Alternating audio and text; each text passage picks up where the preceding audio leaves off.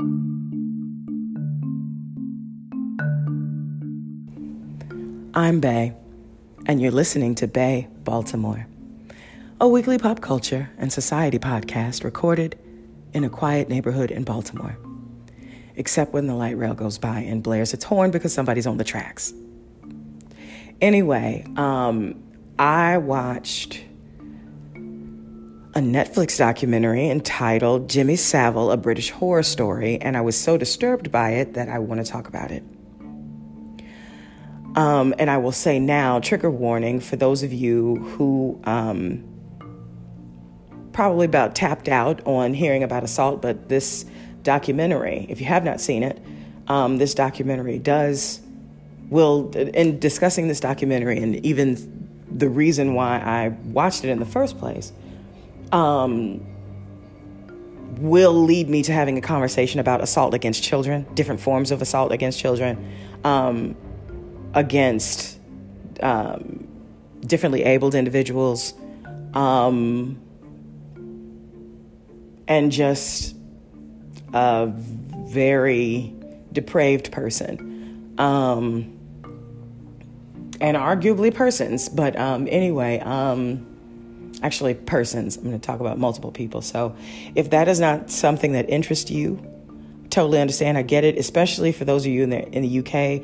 You know what the story is about. You might know what the story is about. You have a better You have a better chance of knowing the details about this story. You might not have watched the documentary, but your family knows this story. Somebody in your family, your parents do. Your parents or somebody from an older generation, older adult in your life, knows all about the person Jimmy Savile, the personality Jimmy Savile, and has probably been dealing with, for the last decade, reconciling their feelings about this person and what this person is alleged to having done. So I totally understood if you wanted to bow out. If you are part of my generation and you're from the United States, the conversation that I want to have is one that you and I have probably had, or at least you and I were confronted with in a similar case, not known to be as widespread, but a similar situation, somewhat similar situation that we had to deal with.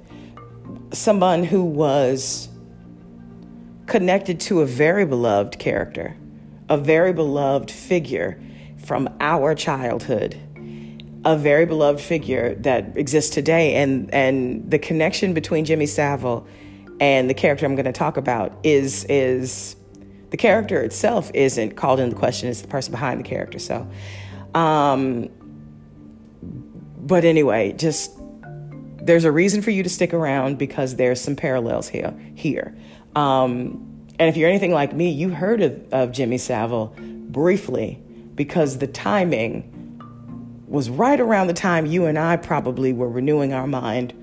We were confronted with some disturbing news that we didn't quite know how to process. We probably didn't quite know how to process. And so let me not belabor the point. I'm just kind of stalling to give folks an opportunity to find another Bay Baltimore episode or to do something else, or at least to prepare themselves for the conversation ahead. I will do my level best because I'm not a journalist. I work in mental health, and I recognize that some information is too much information. You are a thinking, breathing human being who's able to do your own research and read accounts on your own. So I won't go into graphic detail, but I am going to talk about I am going to talk about different forms of assault against different people, different young people and differently abled individuals. And that is a hard conversation. So I've stalled enough. Hopefully you made your decision. Okay, so let me move in. So let me first start by telling you why I watched this documentary in the first place. The Jimmy Savile, a British Horror Story.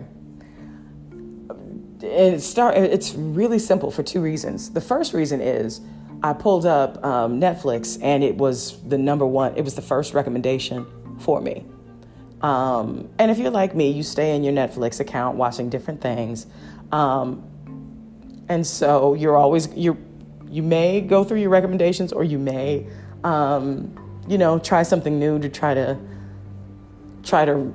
correct the algorithm so you get shows that more suit your taste. Anyway, but maybe you buck the system sometimes, but other times you do watch the recommended list for you because they give you the percentages. For me, it's all about the percentages, and anything that's in the 70s, 80s is likely something I'm going to enjoy. I do get 100%, but sometimes because sometimes I'm just if you tell me, sometimes I have this spirit in me, this desire in me to do the exact opposite of what everybody expects me to do, just because you expect me to do it. Even if I really did want to do that, I don't know what you call that other than honorary. Yeah, sometimes I'm honorary and I just do it. Like, for instance, I love Prince. Love him, love him, love him, love him. Well, Prince the artist. I do not love bigoted, homophobic, adjacent or straight out Prince. I don't like that. But I like his music a great deal, his musicianship a great deal.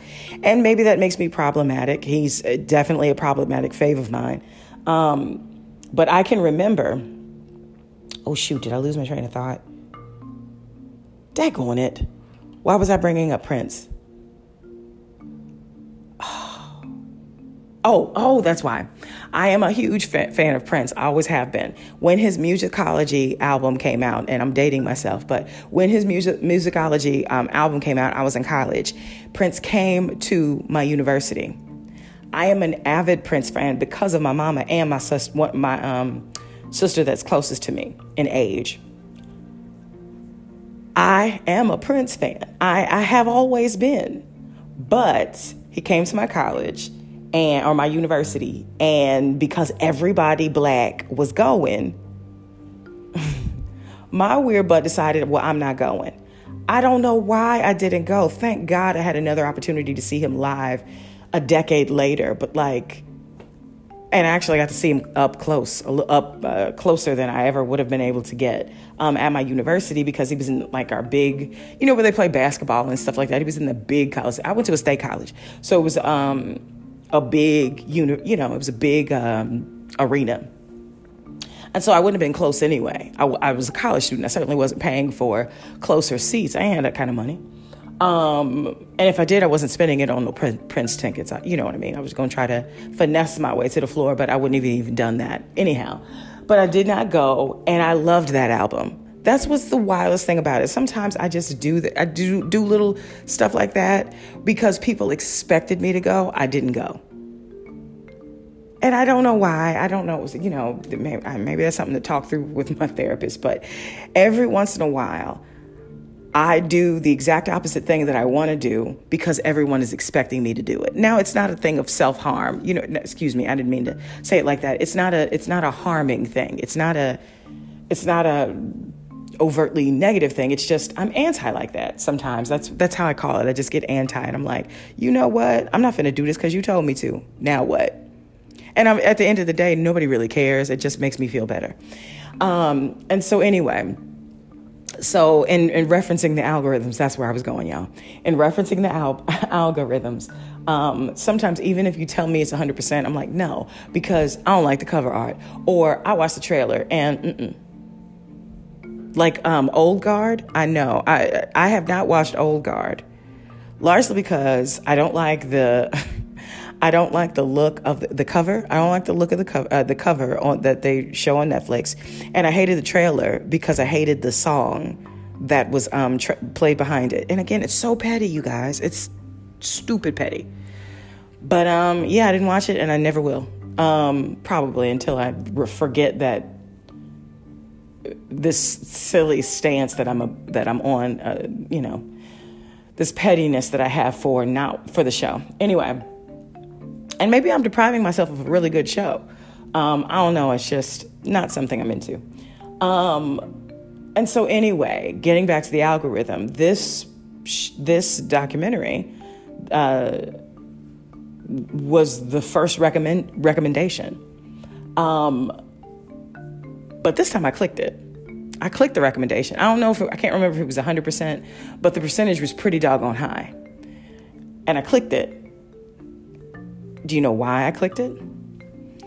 Because I looked at the year. I read the brief synopsis. You know how they have a brief description of the thing in Netflix, and it shared that whatever it shared triggered a memory from 2012. When I heard that Jimmy Savile had passed away. But it wasn't so much that I was moved by Jimmy Savile passing away, but rather him passing away and then a reaction to this beloved figure passing away and revelations about how he should not have probably been beloved. And that there's a massive story of corruption, that's like undertones of corruption. But the key point here is that this person allegedly abused many, many young people over the span of decades. I remember distinctly either seeing that story on CNN, like the Chiron, scrolling across the Chiron, or clicking on some article or watching some news story very briefly about what was unraveling, the revelations coming out following the death of this figure from the UK, or this British figure. And the reason why even that memory stands out to me is because a year prior, and I don't even think it was a year prior, but so it said, I'm thinking 2011, but I don't know if it was like December 2011, you know what I mean? I don't know if it was a full year before Jimmy Savile passed, and then those revelations started to come out, but what is his name?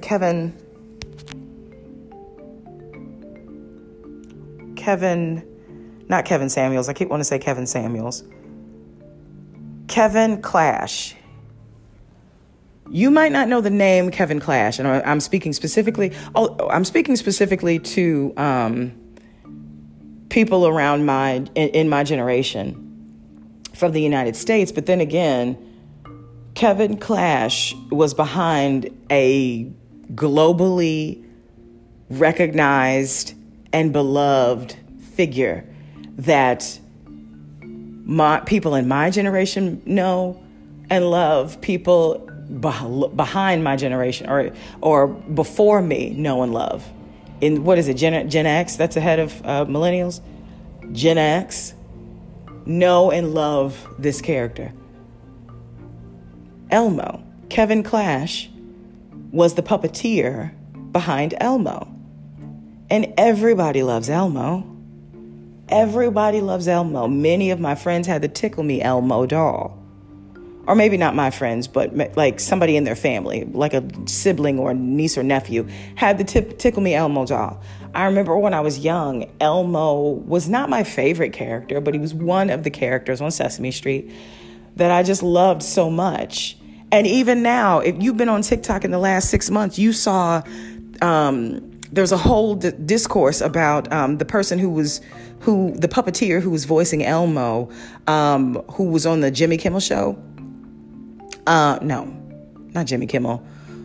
One of those white comedians who's vaguely funny and like network TV adores them. I cannot remember his name. I see his face, but I cannot remember his name. But he was at one point on SNL as a comedian.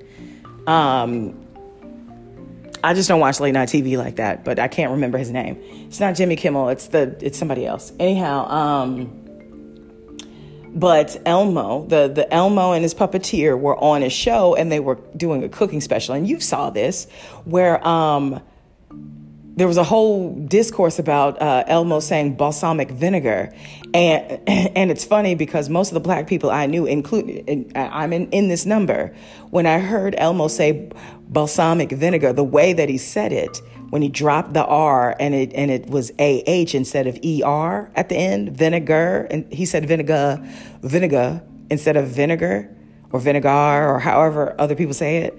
I think I say vinegar. No, I say vinegar. I don't say vinegar or vinegar. I say vinegar. But the way he said it, the way the puppeteer said it, the way the puppeteer made Elmo say it, definitely made me think that Elmo was from New York. Seriously. And so when all of these TikTok creators started doing these little, the person I'm thinking about, I cannot remember his screen name, but the person I'm thinking about is a black man, and he was brown skin and he had locks. And pretty eyes too. And I can't remember, TikTok has filters. So I can't remember if he was using a filter or not, but he had very pretty eyes. And he was basically doing a voiceover of the Elmo, that segment, where Elmo was doing the cooking thing with that TV show host. And anyway, when it gets to the balsamic, because what you need to know is, if you've never seen that video before, Elmo is describing is teaching the talk show host how to cook a certain thing. And then he's like, this is what you need. These are the ingredients that you need for a certain thing. Salt, pepper, balsamic vinegar, whatever he was making. I can't remember what they were making. But anyway, when the point where Elmo voices balsamic vinegar, this guy with locks, he's starting out in like a button down with a bow tie on it or something like that, like looking like, business casual or something like that. But when he gets to the balsamic vinegar, he does this cut in the video, and all of a sudden he's got a fitted Yankee cap hat on or something like that. Something that's either a Yankee cap or it says New York. In that calligraphy script, that old English script, the New York on it. He's got the New York cap on, and he's got like, you get the sense that he's got Tim's on, he's got denim on, and he's got his hoodie on, and then he kind of has this affect. He's like, balsamic vinegar, like he's hard or something from New York. And I just adored it, and so did everybody else. And then, of course, it was mimicked 1,000,001 times, but his was the best to me. And anyway, I said all that to say, Elmo is a beloved character, ain't never going away. But Kevin Clash, in 2011, either a year or less than a year before Jimmy Savile passed away, and then all these revelations came out, you may remember that he resigned from Sesame Street and voicing Elmo. He was the voice behind Elmo forever, I think. Or at least when Elmo became popular, and for at least probably 2 decades or something like that, some very long period of time. Kevin Clash, a black man from Baltimore, actually. I just looked it up just to verify, but he was born in Baltimore. Well, they say Baltimore. He went to Dundalk High School. That means you are not from... Here's the deal. I've been in Baltimore long enough. I'm not from here, but I've been here for over a decade. He went to Dundalk High School. I think he lived in Turner Station. Turner Station is not Baltimore. Turner Station is in that Dundalk area. Like, Turner Station is in Baltimore, but it's like one of those little city enclaves just off. He did go to, I don't know why I'm tripping. I think people put Baltimore because it just sounds easier, but like, he was from Turner Station. That suburb is a hard term to say. It is a township outside of Baltimore that is predominantly black and very poor and kind of isolated. But so is Dundalk, which is why he went to Dundalk High School, because that was the closest high school to him. But Dundalk and Turner Station are both low-income communities. And just fun fact, when you come to Baltimore, there is no one Baltimore accent. There isn't. There's a difference between black people's Baltimorean accent and non-black people's Baltimorean accent, and it really depends on if you're non-black but you're not white either. It depends on who you were born and raised around and where you were raised around. Even if you're in Dundalk, even if you're from Turner Station,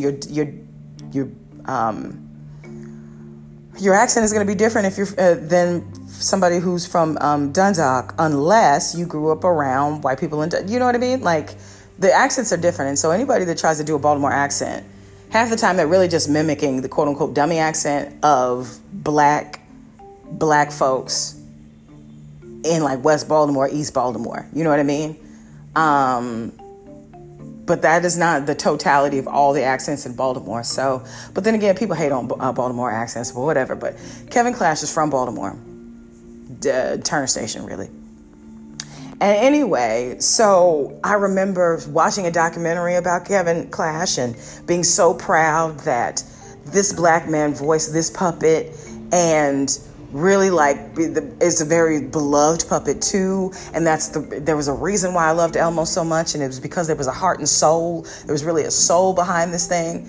But again, why does everybody love Kermit? Because Kermit was a beloved character from the very beginning. Why? Because Jim Henson put a heart and soul into him as a puppeteer that, you know, it's really magic. And it really takes a lot of skill. And I was just so proud. Watched the documentary. I think I even watched the Kevin Clash documentary, whose name I cannot call.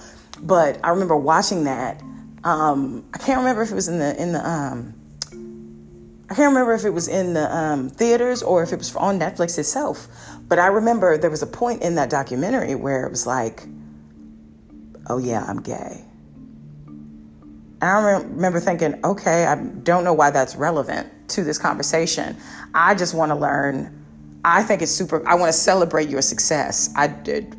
Why are you bringing this up? And I couldn't figure out why that was a point. Like, it's not that I didn't want him to talk about his whole self, but I just found it odd. It was like a footnote at the end of the documentary. And then flash forward maybe 3 or 4 months. I can't remember when the doc came out. I don't know if it was 2011 or 2010. Can't call it. But I distinctly remember not long after the documentary came out, maybe some months, we learned that he's resigned. Kevin Clash resigns from Sesame Street Workshop and voicing Elmo. And some, you know, publicist reviewed statement comes out like, you know, things in my personal life have detracted, or I don't want things in my personal life to detract from the great work and legacy that is Elmo. And so I'm going to take a step back. And then I don't know how much time passed between I read that statement that he resigned and him coming out publicly as gay, like hardcore saying, or maybe, no. In the documentary, he didn't say that he was gay. I don't know. I got the feeling that there was some weirdness in the documentary itself, but overall I enjoyed it because I enjoyed the conversation about, you know, this black man, which is a very big deal, being behind a beloved character that everybody loves. And if I'm honest with you, there's a piece of me that wanted to say, see, we could all just get along. You know what I mean? Like, if I'm honest, that was the feeling that was motivating me. That's what I was going through at the time. I was just thinking, oh, see there, we could just get rid of all this race stuff, because every once in a while I get so doggone naive to assume that a puppet is going to unite us. But what we know is that puppets can do a whole lot of good, and you can't take that away. And so anyway, it comes out that Kevin Clash is gay. He announces that he's gay. And then it comes out behind that he probably announces that he's gay because there's an allegation that he had abused a child, a 23-year-old person. One of the things that we learned in the documentary about Kevin Clash is that he moved to New York and he mentored young puppeteers, especially young puppeteers of color, to give them a shot because it was so difficult for him. And so he wanted to pave the way, which is what you do. You pave the way for other aspiring folks that look like you, so that they can have a better opportunity than you had to achieve their dream. And so anyway, a 23-year-old person comes out and shares Kevin, I keep saying Kevin Samuels. Google Kevin Samuels if you don't know who I'm talking about. But Kevin Clash, he alleges that Kevin Clash had a appropriate relationship with him when he was 14. And that's what prompted Clash to share that he was gay. It was because it was a man, a 23-year-old man, or person that identified as male. And so he comes out as gay. He divorces his wife of 20-something years.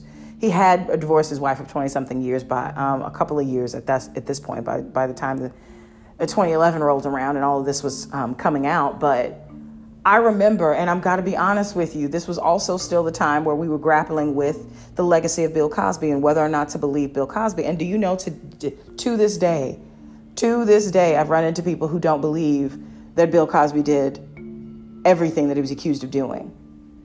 And a lot of that I will attribute, and I might be frustrating somebody at this point, but I attribute a lot of that to you just not wanting to be able to confront the idea that a person that you idolized you idolized a persona, but the person behind the persona is a terrible person who does very bad things. That's what it is, man. And so I got to admit to you, when the thing came out about Kevin Clash, I paid attention to it. I thought that it was a good thing that he was no longer connected to Elmo, because Elmo was in my heart and had a hand in bringing joy to so many children, and still does even to this day, that I'm glad that he separated himself from that. But I got to be honest with you, I didn't interrogate my feelings around whether or not he did what he said he did. Not even whether or not he did what he was accused of doing by the 23-year-old person who was then standing up for his 14-year-old self. I don't even think I confronted the idea that this person that had been behind such a beloved character could take advantage of the same people he's trying to inspire. I did not interrogate that. So I can appreciate how someone who's still an R. Kelly supporter, who is still an Bill Cosby supporter, could still be one if you are refusing to interrogate your feelings about what they're alleged to do. Because the thing about it is, even if they didn't do it, let's just ballpark figure the fact that there are so many around that nobody has that many enemies in the world. Because that's certainly the conversation, right? And certainly to swinging it back over to Jimmy Savile, that is, in watching that documentary, that's a conversation that is clearly on the lips of whole generations of people in Britain right now. All of these people are out to get this person. Well, nobody has that many enemies. Nobody has that many enemies that everybody lying. That the same, do you know what I mean? Like, if you can think that 20 people did the same thing to victimize this person, to make them a villain, then you also can flip it and say, well, it's also a possibility that this person repeated the exact same pattern to 20 different people. If you add the element of stardom and we all recognize, how is it that we can't hold two truths in our head, that stars get away with stuff and they get paid a lot of money and they're so entitled, but we cannot consider that they could be doing some terrible things. Trey Songz is a prime example. There are so many people who are looking at him and don't believe that he's just doing him, and that any allegations against him are wholly false because of his public persona. And that's just the kind of I think that's a symptom of celebrity worship. But let me hasten on. The reason why I was interested in the first place, the reason why I didn't hesitate to watch the Jimmy Savile documentary, is because there's a piece of me that knows I still need to interrogate my feelings about Kevin Clash and what he's alleged to have done. And I got to be honest with you, in even doing research about Kevin and the allegation, I didn't even read the allegation, because I'm still fighting against myself. I'm warring against myself on this whole thing. And it's ridiculous because I don't know Kevin Clash personally. I don't know that man personally. I do not know him personally, yet I feel this protection around him. And it has a lot to do with the fact that he's a black man. Also has a lot to do with the fact that I still connect him to a beloved character that was not wasn't foundational for me, but like was the figure that I saw as bringing joy to the world. And so anyway, I can appreciate how millions of British folks are even to this day still trying to, or maybe running from,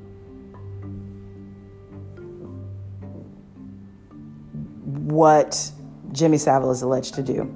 So in the next segment, I'm going to talk as openly and honestly as I can without going into graphic detail about the documentary Jimmy Savile, A British Horror Story.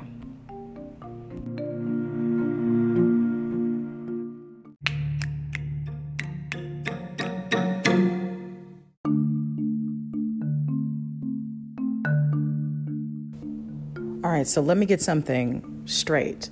Jimmy Savile died in 2011, and then these revelations came out. Kevin Clash came out in his documentary, Being Elmo. That's the name of the documentary, like Being Elmo or something like that. He came out in 2012 as being a gay man. His doc came out in 2011. And so I think he came out in 2012 as being gay, but the doc itself came out in 2011, if I'm getting it right. And anyway, the allegations came out soon after that. And that he came out in 2012 as being gay in response to the allegations of child abuse. Which is a weird response to have. I'm gay, and so that's why I didn't take advantage of a child or a teenager in my care. I don't know. But again, I need to look more into what happened there, or at least what's written there. And, going to have to find more than one source. But we're talking about Jimmy Savile. And what I want to do is, for those of you who don't know who he is, I want to give that background. Sir James Wilson Vincent Savile. And I want to stop right there and say the Sir part, it's like Sir Elton John. He was knighted. James Savile, or Jimmy Savile, everybody calls him, was knighted by Queen Elizabeth. The documentary shares at the behest of one of the final acts of the sitting prime minister at the time. She was outgoing Prime Minister Margaret Thatcher, who had been advocating for him to get the knighthood for decades because they were close associates. But anyway, his full title is Sir James, and to this point they haven't revoked it. So Sir James Wilson Vincent Savile, OBE, Order of the British Empire, which was an honor that was bestowed on him in his career, and then KCSG, which stands for Order of St. Gregory the Great, which is another honor that was bestowed upon him. Is this a British honor? Papal Order of Papal Order of Knighthood. So not only from Pope Francis. All right. So not only was he knighted by the Queen of England, but he was knighted by the Pope of the Catholic Church. And for those of you who do not know, James Wilson Vincent Savile, or Jimmy Savile, was a devout Catholic, or professed himself to be a devout Catholic. He was born October 31st, 1926. And passed away October 29th, 2011, in his home.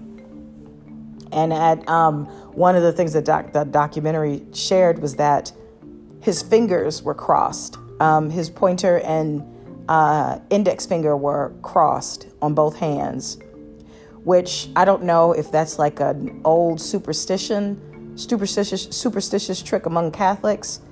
Not trick, but like he was hoping and praying on his way out. Perhaps, I don't know. But anyway, there was just a remark that's how he was found. And then there was another remark saying that he was so deeply devout, such a devout Catholic, that even at the point of his death, he was praying, hoping and praying out the door. Anyway, and I'm reading his wiki at this point. So he was an English DJ, which, let me just be clear. Okay, yeah, DJ is not any other term. It's a disc jockey. So English DJ, TV, and radio personality who hosted BBC shows including Top of the Pops and Jimmy'll Fix It, which is a show that was created specifically for him, where he would grant, basically it was like Make-A-Wish Foundation, only it wasn't for sick kids. It was literally just, you write in, if we pick your letter, you tell us, we make your dream come true, whatever the thing that you want done. Excuse me, the thing that you want to do. We'll make a whole show of Jimmy going around and making your wish come true. He raised an estimated 40 million pound, I guess, euro. I think that's the euro symbol. 40 million euros for charities. During his lifetime, Savile, which is a whole lot of money, y'all. During his lifetime, Savile was widely praised for his personal qualities and as a fundraiser. And I'll just pause right there. How many people look at, who are the people behind the opioid crisis? Who were the people behind the family? The name is on the tip of my tongue, Dope Sick. Dope Sick was all about it.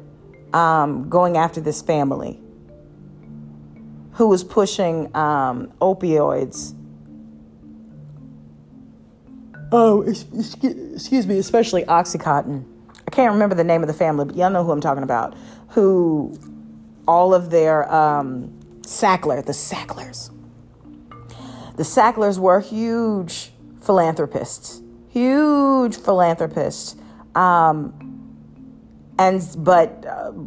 one of their family members, it's alleged, and they agreed, they went behind him, but they stood behind him, but like that family is the reason why we're dealing with such rampant, or at least it's alleged that family is the reason why we're dealing with such rampant opioid use in the United States, because of their tactics, that even though they knew that at the very least, they knew that that Oxycontin wasn't this miracle drug. They also knew that it was highly addictive, but they were selling it as if it wasn't and pushing it to prescribers as if it wasn't highly addictive. Anyway, but they were huge philanthropists, and as the story goes, you should look at huge philanthropists with a magnifying lens, because oftentimes, people hide behind their charitable donations. They hide their misdeeds behind those charitable donations, which is, again, you don't want to become too much of a pessimist, but at the same time, like, you being a huge contributor to a fund does not give you it doesn't excuse you from bad deeds. It doesn't absolve you from bad deeds. But anyway, so he was raised an estimated 40 million for charities. During his lifetime, Savile was widely praised for his personal qualities and as a fundraiser. And again, what do you mean your personal qualities? Who knew him personally? Like, anyway, whatever. After his death, hundreds of allegations of sexual abuse were made against him, leading the police to conclude. Well, let me just stop here. When this thing says hundreds, try 400. 400 and climbing allegations of sexual abuse and misconduct. Try 400. Now, how do we get to 400? Well, we do it in decades. He was born in 1926. He became a personality, at least a DJ, in 1958. So he started in his 20s. And unfortunately, he started his career in his 20s, and unfortunately, the early allegations came out in his 20s. And so that's how you get to 400. You begin early in your career, you keep going, and that's how we get to these allegations. But no, more than that, it's not even just that his career spanned multiple decades, but that the allegation is that, and I'll get to this, but the allegation is that he used his proximity to the charities and the hospitals that he raised money for to also be his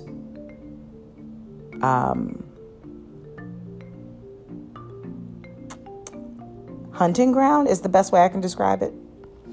So let me just go here. So after his death, hundreds of allegations of sexual abuse were made against him, leading the police to conclude that he had been a predatory sex offender and possibly one of Britain's most prolific.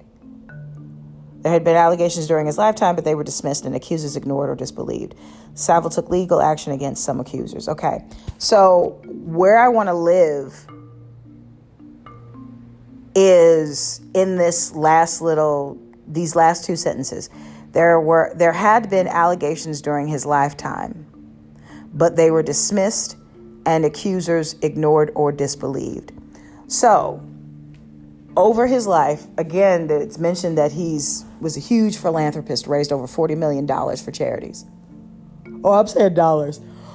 40 million pounds for charities across the UK.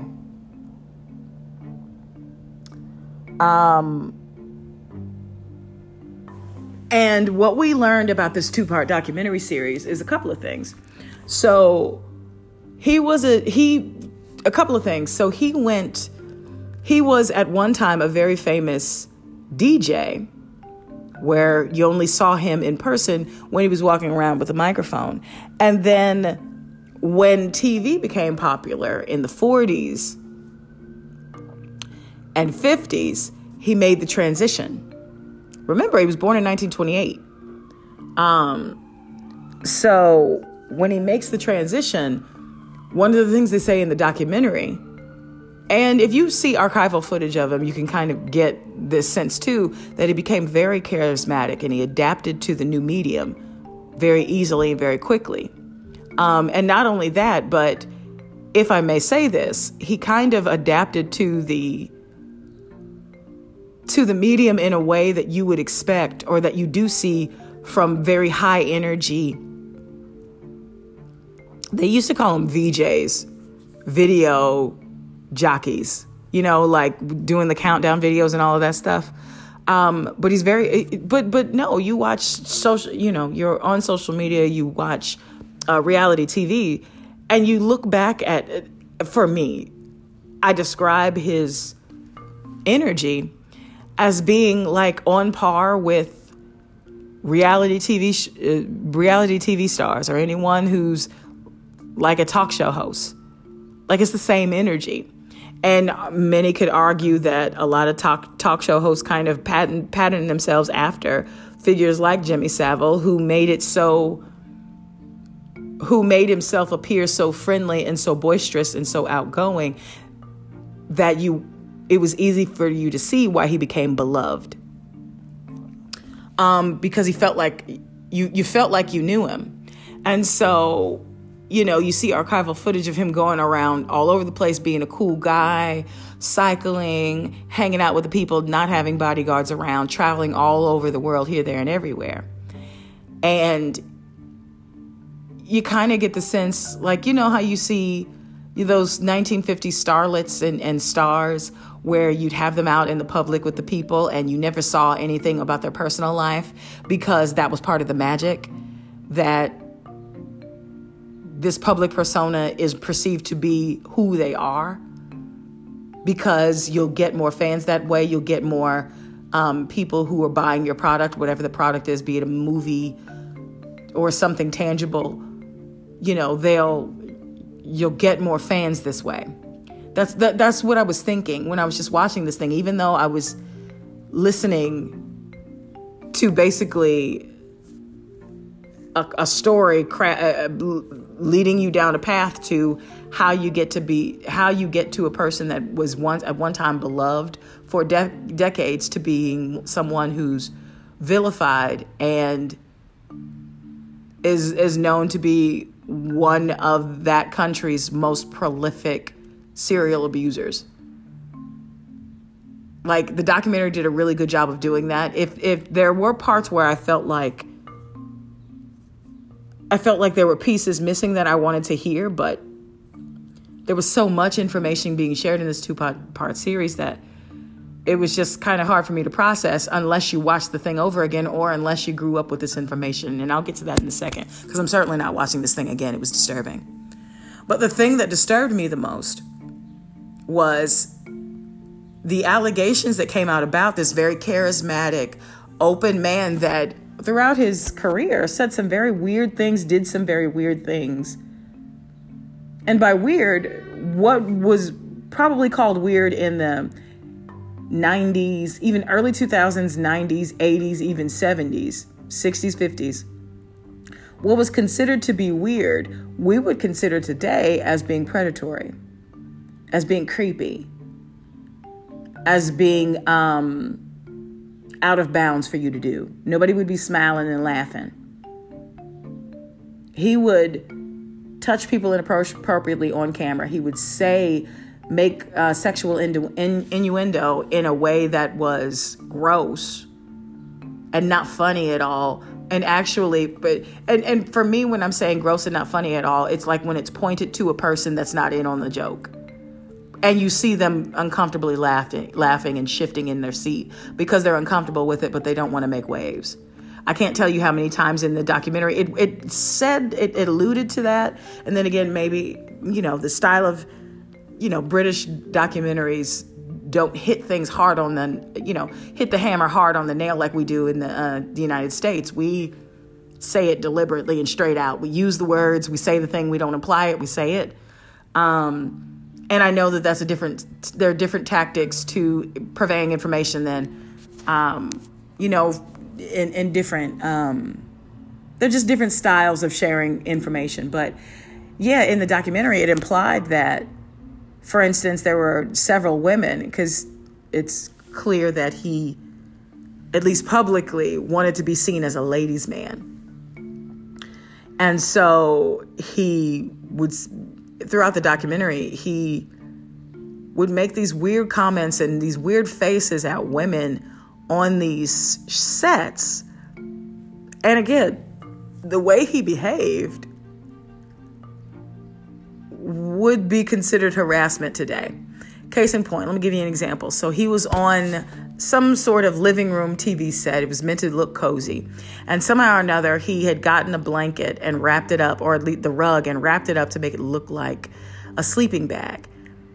And then he looks at this at this point, he's well in his 50s, probably in his 60s at this point, but definitely in his 50s. This is probably around the 80s, early 90s.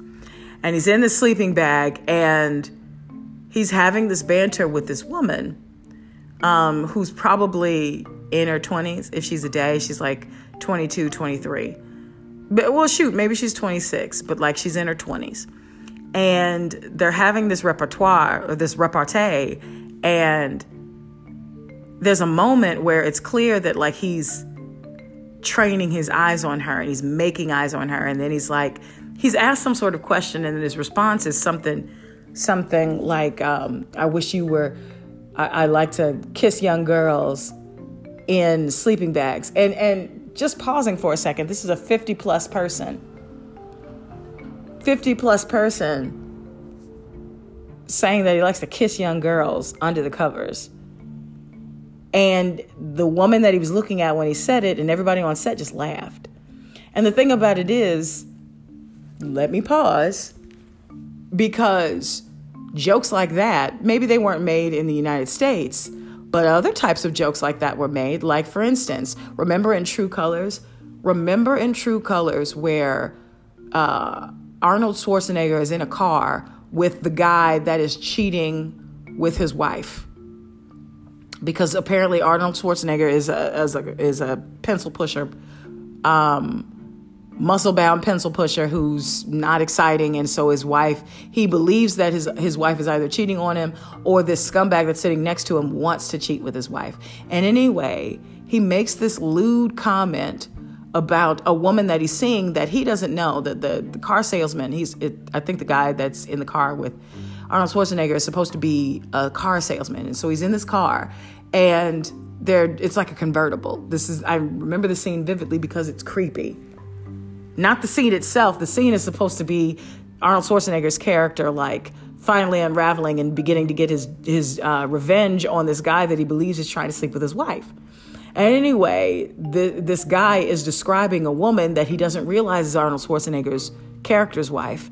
But in describing her and how beautiful she is, of course, because he's a pig, he starts talking about her body and how gorgeous her body is. And then he remarks about her. He makes a comment about her butt. And I won't make the comment because it's gross, like it's revolting. But he makes a comment that compares her behind to that of a young boy's behind.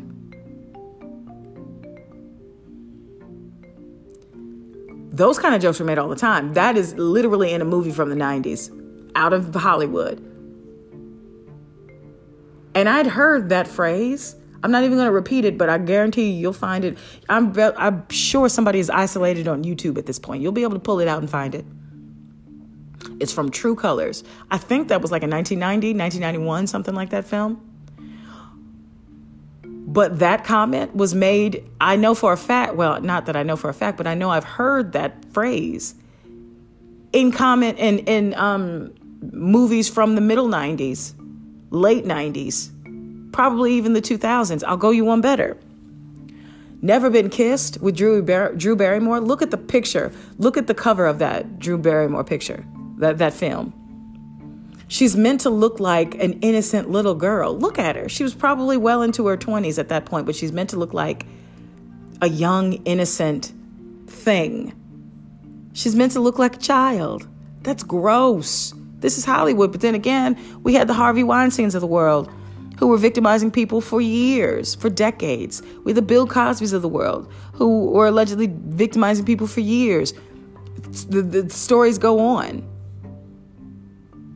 James Franco. There's allegations against James Franco. Roman Polanski. I can't even think of all the men who've been accused of and Roman Polanski's case convicted and ran away from sentencing. And Hollywood still reveres him. But anyway, so like, lest you think that only creepy things were happening or powerful people like Jimmy Savile were being allowed to say and do creepy things in the UK only. This is global, baby. And let's bring it right on to the United States and start calling out some names. But let me get back to Jimmy Savile. And so the documentary shares, again, it's a 2-part documentary. It shares in his ascension in his career and the notoriety that he get. It shares all the creepy things that on camera he did as a way to kind of lay the foundation for the possibility for all of us confronting the idea of all the even more creepy things and dastardly things that he did behind closed doors. But let me keep talking about his proximity to his charity, opening up doors for him to be able to create new hunting grounds for alleged victims. So he spent a lot of money, or he raised a lot of money for a charity, or well, let me just back up. He volunteered at, well, let me say something else.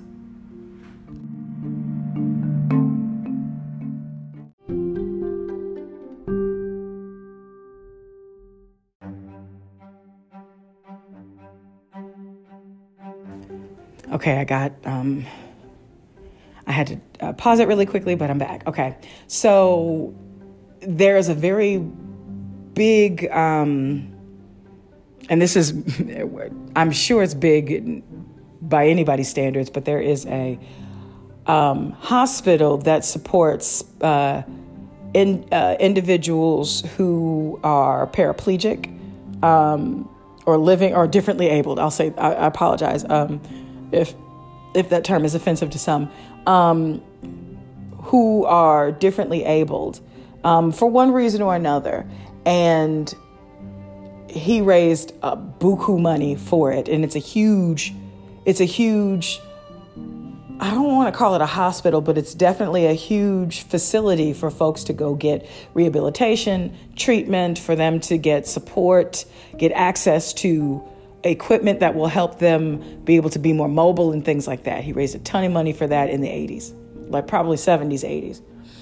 And there's also one of the largest, I don't know if it's the largest today, but there is an institution for individuals who, I don't even know the proper term, but folks who are living with a mental health condition who've also committed crimes, who've been mandated to, instead of going to prison to serve out their time, have been mandated to go to this institution. It was the Broadmoor Institution. And I had heard of the Broadmoor Institution, and I kind of liken it to Bellevue. Like, I know many British people have heard of Bellevue before in New York, because it's, probably the same reason why I've heard of Broadmoor before. Stories cross the water, and you hear about it from different people, and you hear flights of fancy, and then you hear tales that you wish were fake, but actually were true of those institutions. And so yeah, I'd heard of Broadmoor before. I didn't realize it was as big as it was, but at the same time, I'm also not surprised. So he volunteered at Broadmoor for many years, and then he became something like the director of Broadmoor without any qualifications whatsoever, largely because he was still very much at the height of his career as this British figure that everybody loved, beloved British figure. And so he was made the director of this facility. He also, in his time, volunteered not as an orderly, but the person that, maybe it was an orderly. Maybe it's the equivalent of an orderly, the person that pushes the gurneys around in the hospital from pushes them here, there, and everywhere. He volunteered like a couple of times a week to do that while he was still a famous star. Of orderly specifically to take people to go get x-rays. That's what it was. Or if I'm not mistaken. Or one of the things that he did was specifically to go take people to get x-rays. And so you see him volunteering at these places. You see him championing, raising buku dollars for these facilities to be built to help people. And he really does help people. Just imagine one of the biggest stars you've ever known, or biggest star to you. You go to the hospital and you wake up and you're being pushed around in your gurney by this person who you already think is pretty cool. And then their smiling faces just looking at you, and they're comforting you in your time of need. That's pretty cool. That would be pretty cool for anyone. Or you see this person that you think is well beloved and pretty cool raising buku dollars for more care and support for a thing that you are impacted by. You know what I mean? Like, not only is he beloved, this person is a beloved figure, and that you've seen them on TV and you've grown to like them because you only ever see them do really awesome things, especially if they already have a TV show where they're helping kids live out their fantasies, you know, you see all these positive things. Of course, you would be even more supportive of this person if you're seeing them coming to your aid in your time of need. The allegations, though, again, another reason why we can get to 400 so quickly and beyond is because many of the allegations from individuals. Oh, one more thing. You see this beloved figure that everybody in the country loves, and this person is coming to your school and spends a lot of money, like donates a lot of money to your school, like millions of dollars to your school.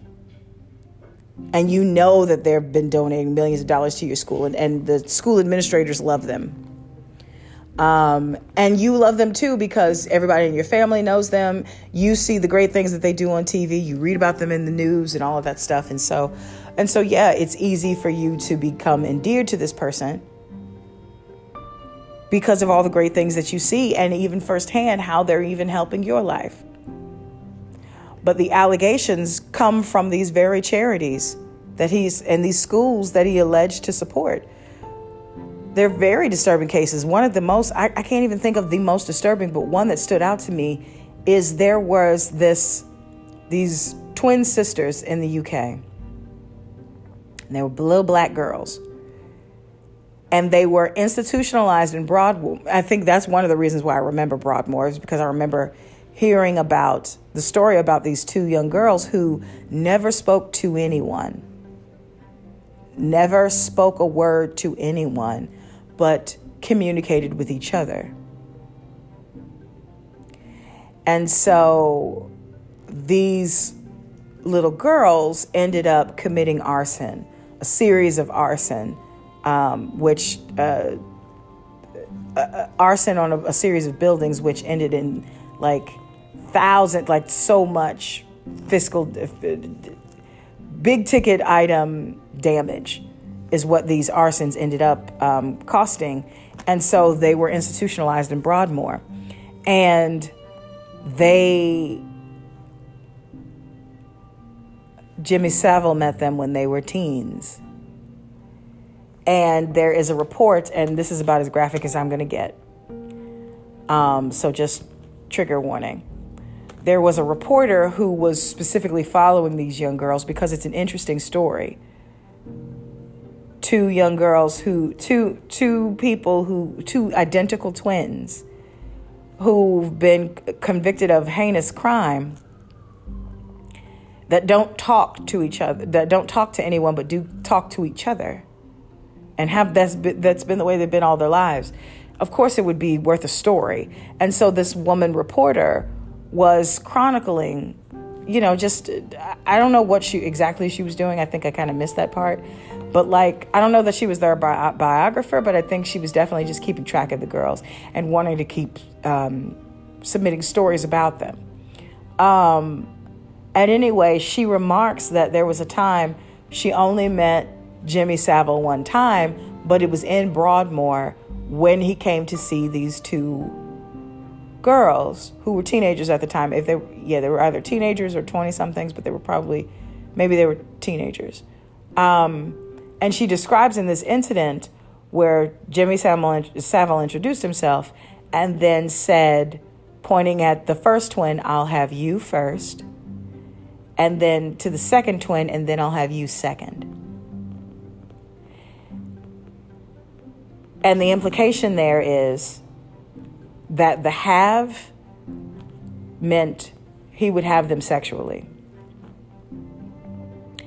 And you understand the idea here is that anyone who's in who's been institutionalized at either in a corrections facility or at a hospital, behavioral health hospital, especially if they're being detained against their will, they cannot give consent. Even if they are the age of consent, you can't give consent because you're in a place against your will. And so there's an argument to be made that maybe these twins weren't intellectually dealing with any intellectual disabilities, but they were certainly dealing with a mental health condition. And I still don't know what that condition is, and we'll take a moment to look it up later, but this is one story where this reporter was sharing that these girls needed serious help and had been institutionalized for many years by the time they met Jimmy Savile. And she was sure that he took advantage of them by that statement alone. Because who makes a joke like that, by the way? She doesn't say that he was joking, but who does make a joke like that? No one, unless you're a predator. And so in telling that story, the documentary shares that many of the allegations of misconduct come from folks who had cried out against Jimmy, saying that he had acted inappropriately toward them, but no one believed him. People from the hospitals who were there because he was getting an X-ray or they were trying to convalesce, saying that Jimmy had done something, had acted inappropriately with them, but no one believed them. Also come from schoolgirls who, the documentary does spend a few minutes on this, shared that when he came to their school, the school that he had donated millions to, that he would make them perform sexual acts on him and then abuse them sexually. And there's an allegation that he had abused someone as young as 8, I think, and someone as old as 75. So what that tells you is, well, I need more clarity on that, because I don't know if the allegation is that he had abused older adults who were in Broadmoor because they wouldn't be believed anyway, or that a person that came out as being a victim was 75, but he was a victim, but they were recounting a story of them being a victim of being victimized by Jimmy when they were a kid. Like, I don't know exactly, but the documentary shared at the end of it that there are over 400 cases against Jimmy Savile, and the age of the victims range from 8 to 75, which is gut-wrenching all on its own. And then you recognize that some of the people that Jimmy is alleged to have harmed actually went to the police, but they didn't believe them. And what's more, the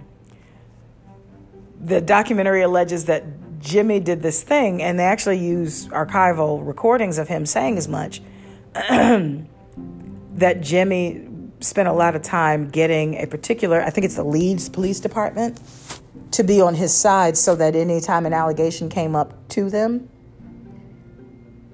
that they would dismiss it. It would never see the light of day. And that if a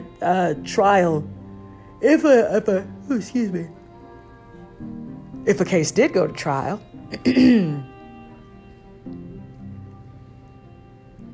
there wouldn't be sufficient enough evidence for it to continue. And that he did, in fact, sue many of the people who complained against him. He certainly took legal action against some of his accusers and won. And now there's a point where there's a mention of him and the high-powered attorneys that he employed to help him beat cases. And there's one particular instance where the son of a very powerful attorney that represented celebrities in defamation cases and things like that, remarked to his son and a few other of his colleagues in no certain terms that Jimmy is not who you think he is, and actually he very well might be a pedophile. And so trying to reconcile the idea that his lawyer knew that he was probably guilty.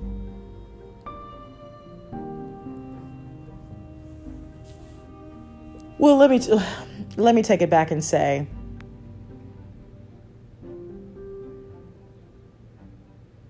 lawyers have a job to do. I don't begrudge a lawyer for being a good lawyer. I do hold people responsible if they know someone has abused children and they do nothing, which is the allegation here. That several people, not just Savile's lawyer, but producers of his shows, tour managers, his biographer, people that worked closely with him in some capacity, even people he considered to be close friends, were complicit in the cover-up of his abuse. What's more, there's a weird point in the second episode of the documentary where they talk about his close proximity to the royal family and Prime Minister, at the time, Prime Minister Thatcher.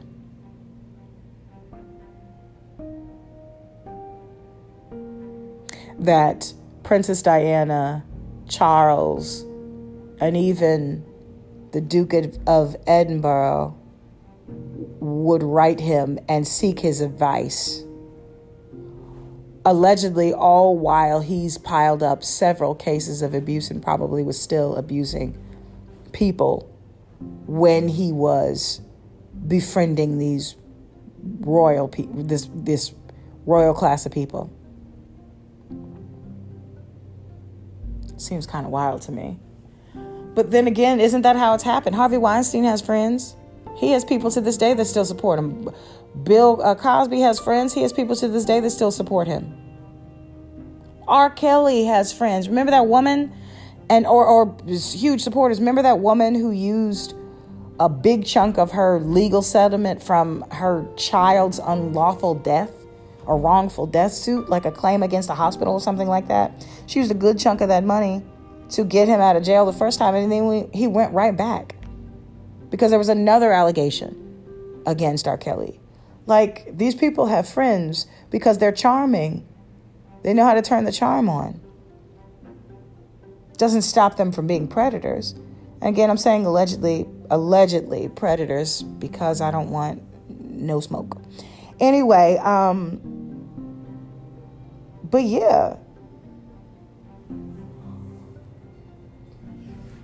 I don't know. I don't know what sickens me the most about this whole thing. Again, I started this conversation out by saying this documentary disturbed me.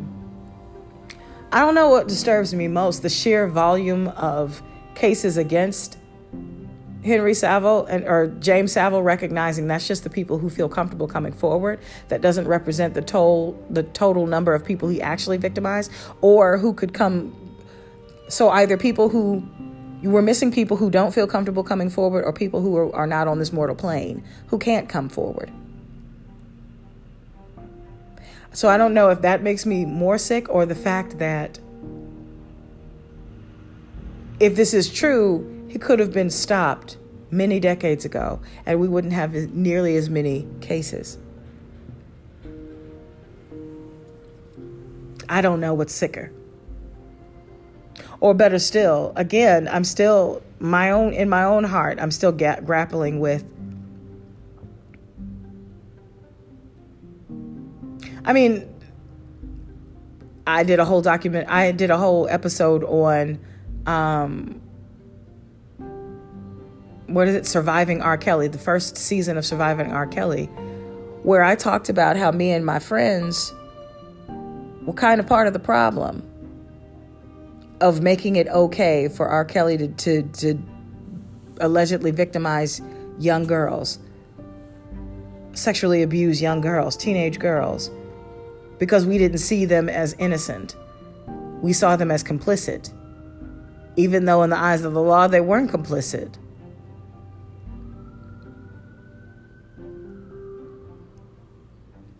Yeah,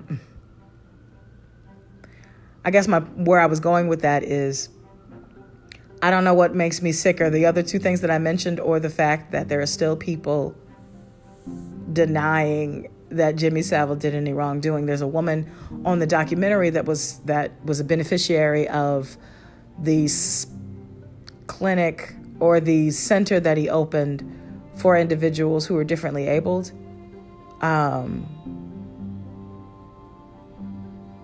She was I think she was in a wheelchair. She had spinal issues. And so she cited Jimmy Savile and him pushing so hard to get that center opened for the reason why she has the quality of life that she has. She remarked that her parents were told that she wouldn't live beyond 10 years old. And here I am now, and you look at her and you think she's well into her 50s, probably closer to her 60s. At the very least, well into her 50s, and what an achievement. And so, not that it makes me sick that she would still have such love for him. But like, if you never saw, it's easy for you to only go off of what you see and how you were treated. It's harder to factor in that other people might have been treated differently than you. And reconcile the person you knew with the person that somebody else knew and how different they are. I don't know. Those are the things that are most disturbing to me. They're just small things that are disturbing, like the look in his eyes in certain documentaries, like certain TV spots and interviews. There's a look in his eyes that feels at one time vacant, and then at other times like it's plotting. You know what I mean? I don't know. This documentary disturbed me, and I wanted to talk about it. Not because I wanted to disturb you, but because we got to talk about this more. Is a way to stop it. It doesn't give you the keys to the kingdom on stopping it, but at least the more we talk about things like this, hopefully the more smart and savvy we can become about exposing predators like this.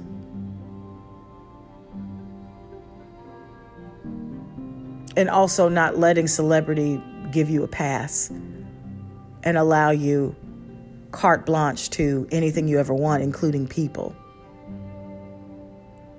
I don't know. Anyway, that's the doc. This wasn't a sunny conversation. It's just I wanted to talk about it because it just moved me so. And then it also, like I said in the beginning, got to me thinking about Kevin Clash, and I really do want to go back into that case. Because one of the things that we have to do is believe, you have to believe victims until it's proven that they actually weren't. And even then you need to take it with a grain of salt. Because of our history globally with people not believing accusers and citing the few people who falsely accuse folks as the rationale for not believing someone who's corroborating, who's presenting evidence on a thing that you know is probably true, but you don't want it to be, I guess. I'm thinking about those police officers, like the sheer volume. You really think all of them were lying? And that goes back to my other point. You don't have that many enemies. Nobody does. Nobody has that many enemies that different stories can come at different times from different people, like even separated by decades, and it still be the same formula. That feels weird to me. And it feels like a cop-out too. Anyway, yeah, there's no nice way to wrap this up. Hopefully next week I'll talk about something that's more interesting. Well, not more interesting, but maybe a little bit more upbeat. I'll really work to do that.